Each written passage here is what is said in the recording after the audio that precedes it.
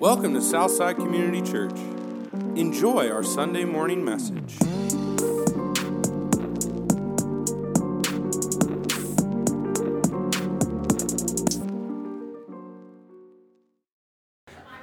I'm Alex. If you guys don't know me, I'm one of the pastors here.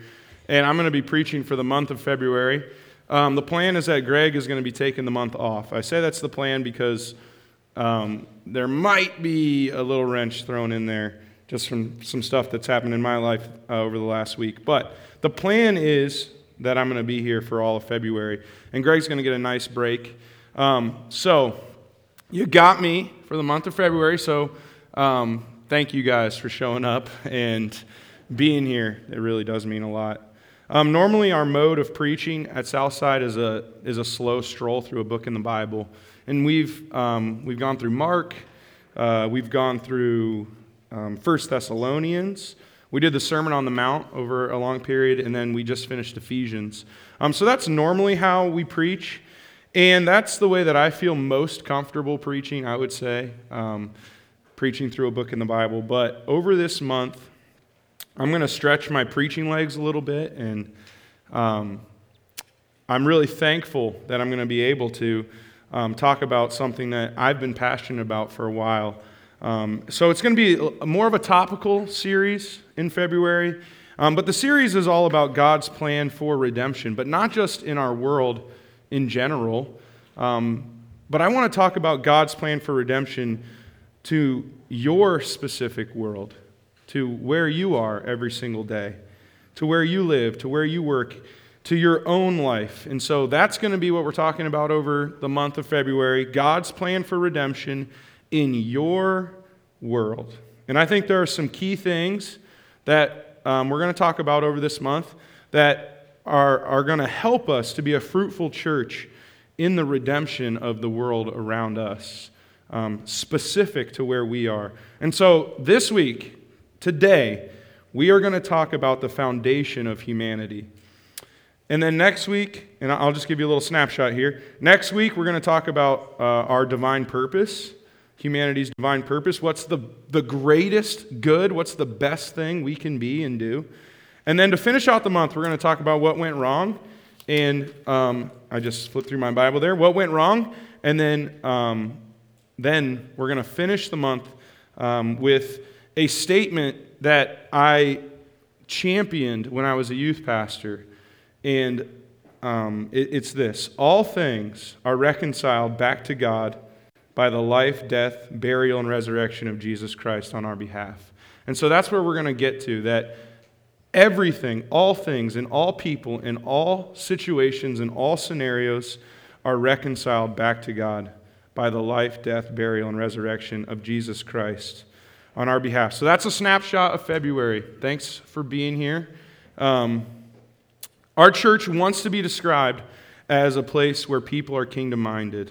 That's what we want to be described as, a place that has people who see beyond the temporary, and we surround ourselves by the eternal, that we can have eternal perspective on our lives and on the lives around us. And one of the things that happens when you have eternal perspective is things become easier in your life because, hardships are not as hard, and you become less offendable of a person because you know that that's just temporary and there's eternal life with God. And so the thing that was offensive to you can be just a little less offensive.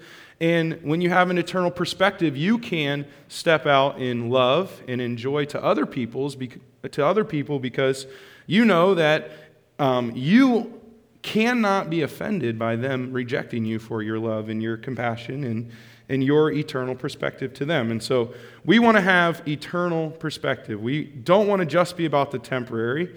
We want to be kingdom-minded. And in our pursuit of this kingdom-mindedness, our focus this year, starting with the first week of January, was kingdom expansion, evangelism, being others-focused. And Greg led a series in the beginning of January on the gospel. But this series in February is meant to help us give momentum into this kingdom expansion in our own life. And so the goal is to realize that wherever you go in life, wherever you are a vantage point for Jesus. That's the goal, that wherever you go, wherever you are a vantage point for Jesus. That's why it's not pointless to make sure that the chairs are in a row and not chaotic, and they are in order, because each chair is a vantage point for God. And so that's the goal, that wherever you're at, you're a vantage point for Jesus. And the reason is because who you are affects what you do and what you believe about God and what you believe about man and what you believe about the world and existence changes how you live. And so if you believe in a really good God, in a Savior, in Jesus, then what you are and who and what you believe affects what you do. And so you become a vantage point for Him. So if we're going to have an outward living focus as a church, if we're going to be kingdom-minded people, if Southside is going to be marked by our love for others, then I think we need to start at the beginning. And so today is all about who are we? What am I? And I don't just mean the church, but I mean human beings. Who are we? Why would we be kingdom-minded people? Why would we be others-focused? What would compel someone to be selfless instead of selfish? And so our passage this morning is Genesis chapter 1, verse 1, and then Genesis chapter 1, verses 26 through 27. And we encourage you to write in the margins of your Bible. But if you don't want to, or you don't have a Bible to write in, and you want to write down notes, we have some ushers with some of the with the passages for this morning. So if you do want a sheet that has Genesis 1 and 26 through 27 and some other ones in there, you can just raise your hand, and we got Big Dave back there. Does anyone need a sheet this morning? We got a couple up here. Thanks, Dave. Appreciate you.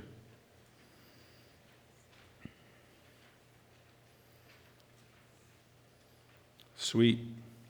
Awesome.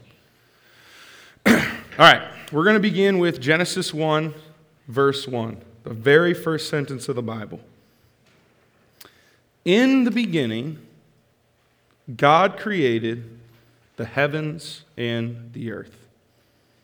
So my very first point this morning is that God created the universe and everything in it, and it was all good.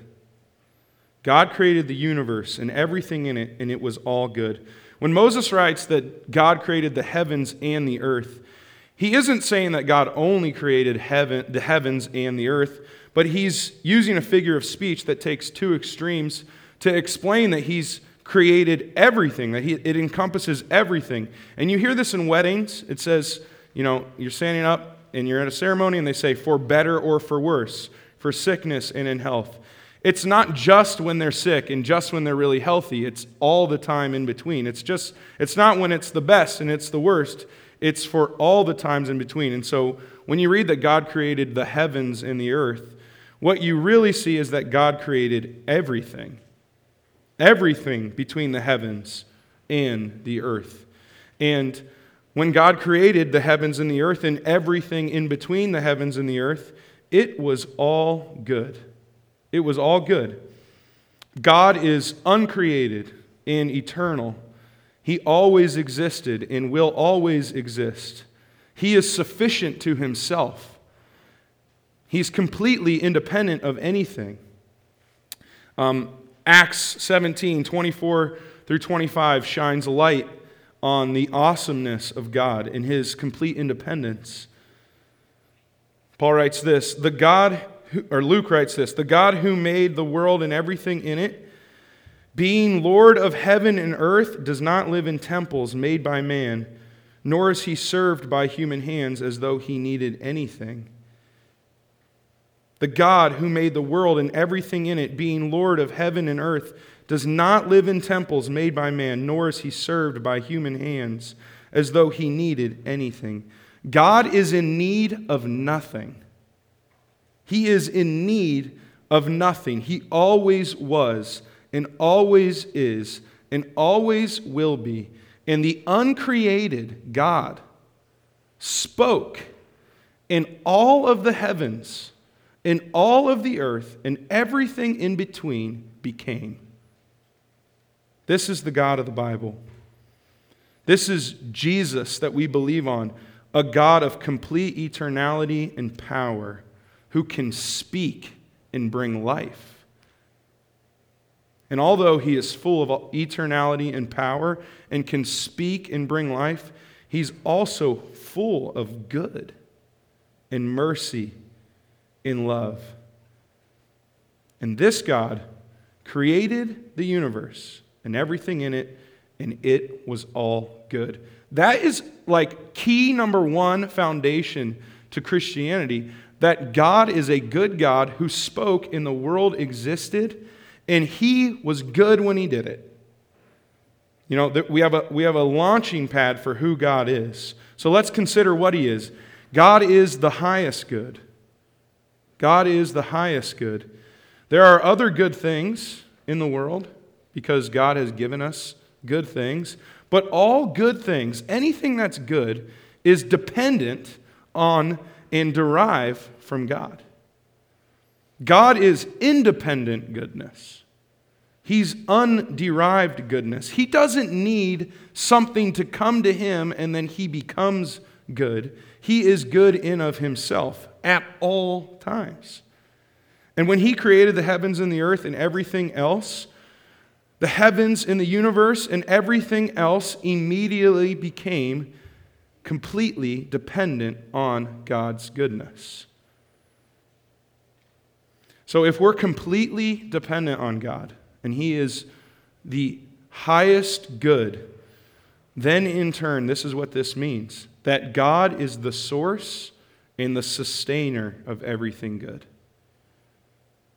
God is the source and the sustainer of everything good. And so, for your life to be marked by kingdom-mindedness, I think this is essential to the equation, that God is the source and the sustainer of everything good. Now, I've talked about this before, but Melissa has overrun our house with plants.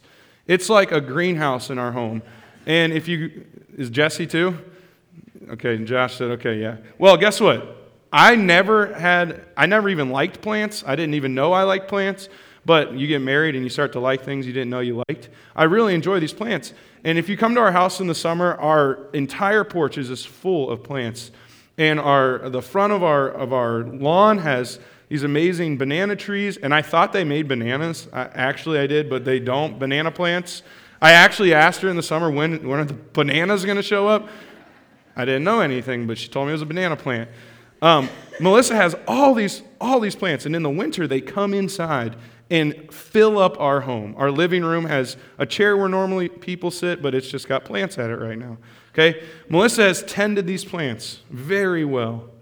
She's split them, and she's helped them multiply, and she's put them in pots, and she gives them away, and then splits them and multiplies them again. Here's the thing. If Melissa was to leave her plants unattended, they would all die. Okay, a couple reasons. But the first most obvious reason is that I'm going to forget to water the plants. So they're definitely going to die. But the second reason is the plants are dependent. The plants are dependent. And because these plants are dependent on something outside of themselves, you have the water and the light, which are the source of her plants living. But you also have Melissa, who is the sustainer of these plants, because water isn't going to jump into a pitcher and then walk over to each plant and pour itself in. You have Melissa as the sustainer of these particular plants. And without both the activity of my wife and the resource of water and light, all of her plants would cease to exist. Melissa, in her own right, is the creator of this jungle in our home. And she is the sustainer of our jungle. She put them there. She designed them to be in a certain place. And if she doesn't walk the water over to them, the plants are going to die. But because she is a great sustainer, my house is overrun. And it's nice. It smells good. Here's the deal. Dependent things die without being sustained by something outside of itself. dependent things die without being sustained by something outside of itself. And what we know about humankind and what I know about myself, this is the best case study as I look at my own heart, is that we are deeply dependent beings. I am not self-sustaining. One of the ways that I know this is true is that in about an hour, I'm going to be really hungry, and I can't take deep breaths, and the air is going to fill my stomach. And it plays out all different ways into how I'm deeply dependent, but I can't even have my emotions regulated for one whole day by myself. I'm completely dependent on God. My mind, my body, and my soul are completely dependent on God. And because human beings are dependent beings, we will depend. This is an absolute truth about your life. You will depend. For your mind, body, and soul, you will depend.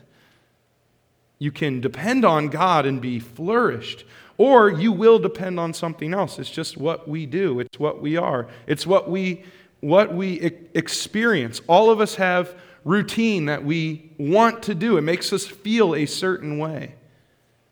We're deeply dependent beings. God is not dependent. God is self-sufficient.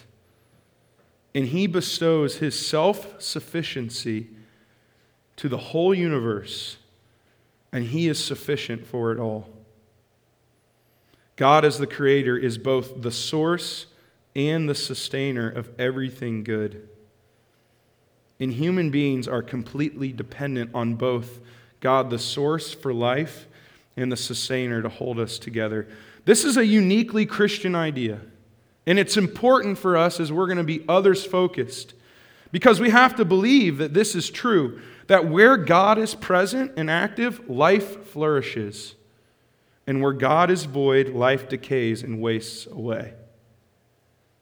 We have to believe this, that where God is present and active, life flourishes, but where He's void, life decays and wastes away. And this is the message that we believe and the message that we proclaim, that the Creator God is the source and the sustainer for everything good. I believe that my life cannot be in order without God sustaining it. And my relationship with my wife cannot be truly held together without God sustaining it. And my heart cannot be full without it being full of God. St. Augustine writes with much more simplicity and beauty for what I'm trying to say. He says this: "You have made us for yourself, and our hearts are restless until they can find rest in you." God created everything in the universe, and it was good. And the universe and everything and everyone in it is restless until it finds rest in Him. If we're going to be kingdom-minded people, if we're going to be others-focused people, if we're going to be gospel-centered and gospel-forward, these buzzwords, if we're going to be bold to proclaim Jesus as the King and the Lord of our life, we must first be convinced that God alone is the source and the sustainer of everything good. We must be convinced that life with God is mankind's greatest good. And it's this belief that compels us into action, because when you meet someone who does not have God as their source and as their sustainer, you're going to find someone who is on the way towards decay. And it's bold to say, but that's what we believe to be true about Jesus, that life with Him is the best and life without Him is desolate. And so that's the first thing. God, because He created everything on earth and in the heavens and all the universe, because He's the Creator, the uncreated one, He becomes the source and the sustainer for it as well. And so that's what we believe, that we must be with God. Okay, so the second thing, as we're talking about who we are and what it means to be human, I want us to look at Genesis 1, verses 26 and 27. And the second point is this, that God created human beings in his image. God created human beings in his image. Genesis 1, verse 26. Then God said, "Let us make man in our image, after our likeness, and let them have dominion over the fish of the sea, and over the birds of the heavens, and over the livestock, and over all the earth, and over every creeping thing that creeps on the earth." So God created man in his own image. In the image of God, he created him, male and female, he created them. Human beings aren't merely created beings. Animals are merely created beings. Plants are merely created beings. But humans are set apart from all creation. We're called to rule over the animals and the plants and every living thing on earth. The Bible is clear that mankind is the premier work of God's creation. And the primary way that the Bible teaches about mankind is that we are not merely created beings, but we're created in the image and the likeness of that uncreated good God. And there's a lot of debate of what this looks like and how this is played out and what this means, but I would like to focus on the obvious, and that is this, that images are created, are built, are designed to image. Images are designed to image. We are created so that we would resemble God. As images of God, we're not God, but the reflection of God himself. So just as a portrait does not fully describe the person painted, neither do we fully image God, but we resemble God. We're snapshots to the world of what God is like. I really like how Piper says it. He says, images are created to set forth the reality. God is the reality. We are the image. Does anybody like basketball? I love basketball, so I'm going to be really fast on this if you don't love basketball. But there's a guy from Germany. His name was Dirk Nowitzki, and he played for the Dallas Mavericks, and he was just an absolute hooper. But his all-time, greatest move, he would lean back on one leg, get his other leg in the air. He was 7 foot, lean back into a place in a way that it was impossible to touch his shot, and he would just loop it over the defenders, and he made it at such an incredible clip. I mean, the greatest European player ever. Well, just this year, they built a statue of Dirk Nowitzki outside of the Dallas arena, and it's him leaning back like this, and it looks amazing. Here's the thing. You look at the statue, and it's not alive. It's an image, and it reminds you of the greatness of Dirk. You can go to Dallas and see that, and instantly you're like, oh man, I remember when he beat the Miami Heat in the 2011 NBA Finals, the greatest NBA Finals of my life besides 2016 because LeBron lost. Anyway, the point is, you go to Dallas, you see the statue of Dirk leaning back, and you remember who he is. We exist to show God. God is the reality, we are the image.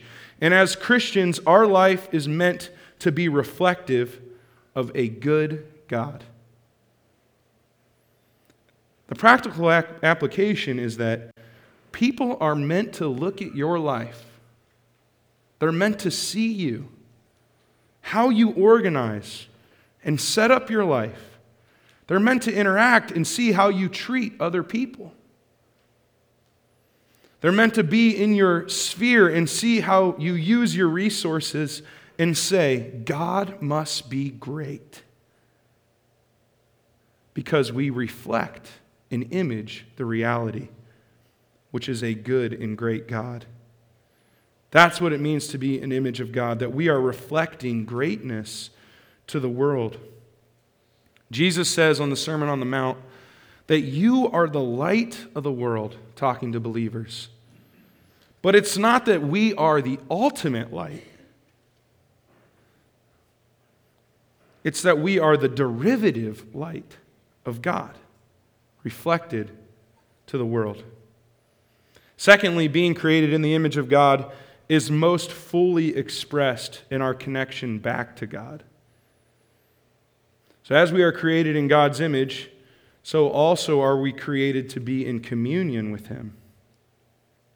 The Scripture teaches this all throughout, that the best place for a human being to reside is in connection with God. And the Bible doesn't talk about plants and animals this way. He talks about human beings in this way, that we are meant to be connected back to the Creator. And so for human beings, the best place to be is in the presence of your Creator. I've got 3 verses that you can write down and look up later, but I'm going to read through them quickly. Psalm 16:11. You make known to me the path of life. In your presence there is fullness of joy, and at your right hand are pleasures forevermore. In your presence there is fullness of joy. Exodus 33:14. If you guys know about Exodus, this is some scary times for the Israelites. And God said in Exodus 33:14, my presence will go with you, and I will give you rest. 2 Corinthians 3:17. 2 Corinthians 3:17. Now the Lord is the Spirit, and where the Spirit of the Lord is, there is freedom. The best place for a human being to reside is in connection with the Creator God.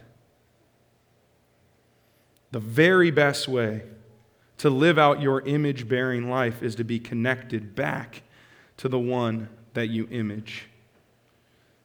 And what's amazing about the connection back to God and our relation to being the light of the world and kingdom-minded people is that when you are connected to God, you have the derivative light of God. And so you reflect a good God to the world. Why is that important that we are image bearers? If we're going to be kingdom-minded people, it's important for us because when we see others around us, we can recognize that they too are image bearers. And so they deserve dignity and love and respect as well. And so that brings me to my very last point, and it's that God created all human beings in His image equally. And this is, I think, the major key to our evangelism and kingdom-mindedness, that God created every human being in His image equally. Verse 27. So God created man in His own image. In the image of God He created him. Male and female He created them. How are we going to be others-focused? How can our church commit to being kingdom-minded in our world? It begins with the knowledge that all human beings are created equal. God created them male and female in His image. So the first thing I'd like to point out is that men and women are created equal in God's image. Men and women are created equal in God's image, meaning that both men and women reflect God's image in their life. The things that, if you're a man, the things that make you male are good, proper reflections of the image of God. And the things that make you a woman are good, proper reflections of the image of God. And I think that's really important because we often talk about God as being He, right? But God has the image of the female reflected as well. And so men and women both reflect God's image equally. It's really, really important for me to say this, that in God's kingdom, women are dignified. And in God's creation, women are equal. And I don't think that I need to qualify myself this morning. I just want you to know that in creation, females were created in God's image too. The second thing that I'd like to point out about the equality of God's creation is that all races were created equal as well.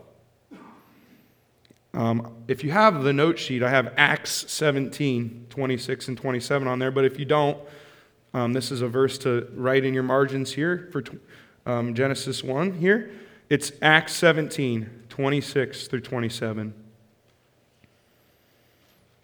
Talking about God who needs nothing, who created everything, he said this, "And he made from one man every nation of mankind to live on the face of the earth, having determined allotted periods and the boundaries of their dwelling place, that they should seek God and perhaps feel their way toward him and find him.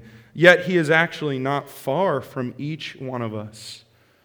And he made from one man every nation of mankind."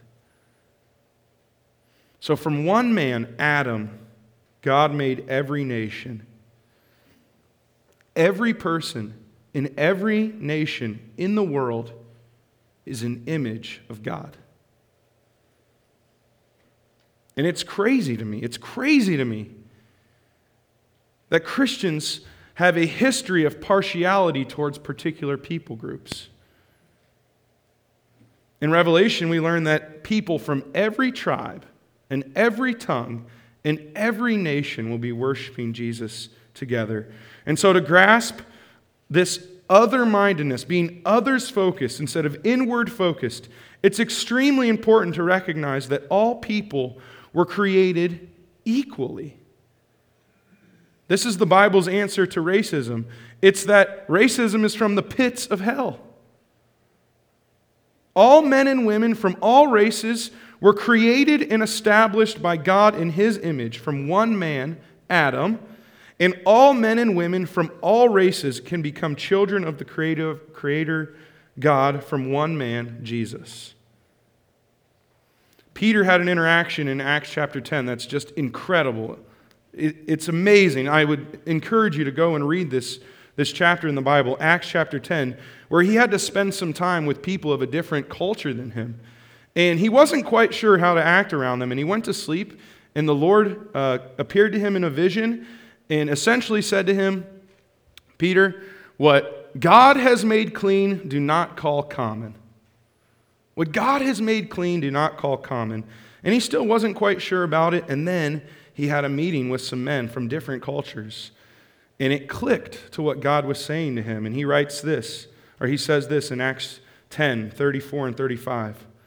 "So Peter opened his mouth and said, 'Truly I understand that God shows no partiality, but in every nation, anyone who fears him and does what is right is acceptable to him.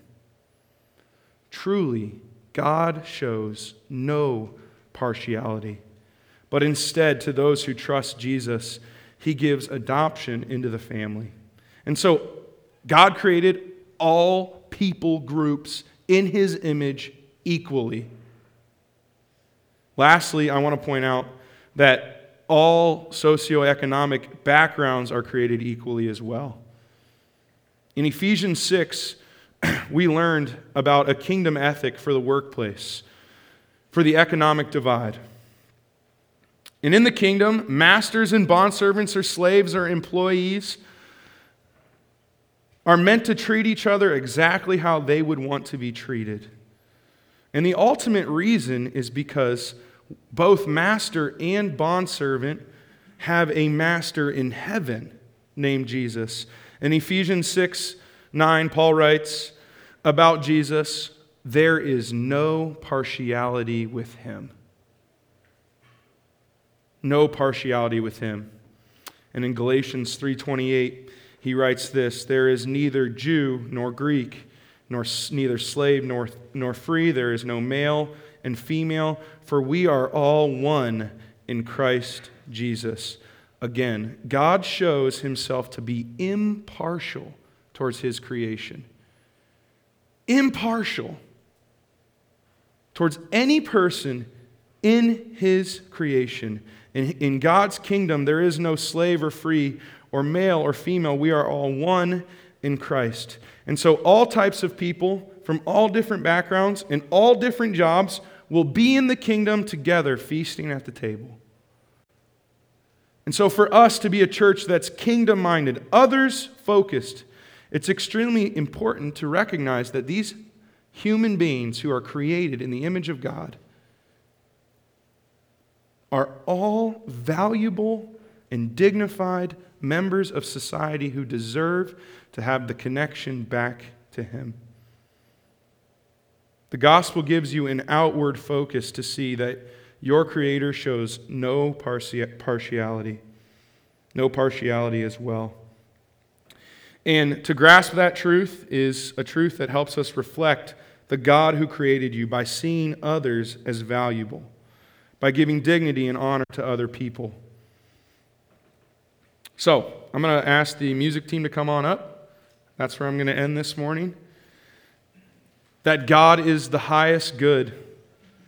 He's the greatest good for any person. And all humankind is made to be connected back to Him.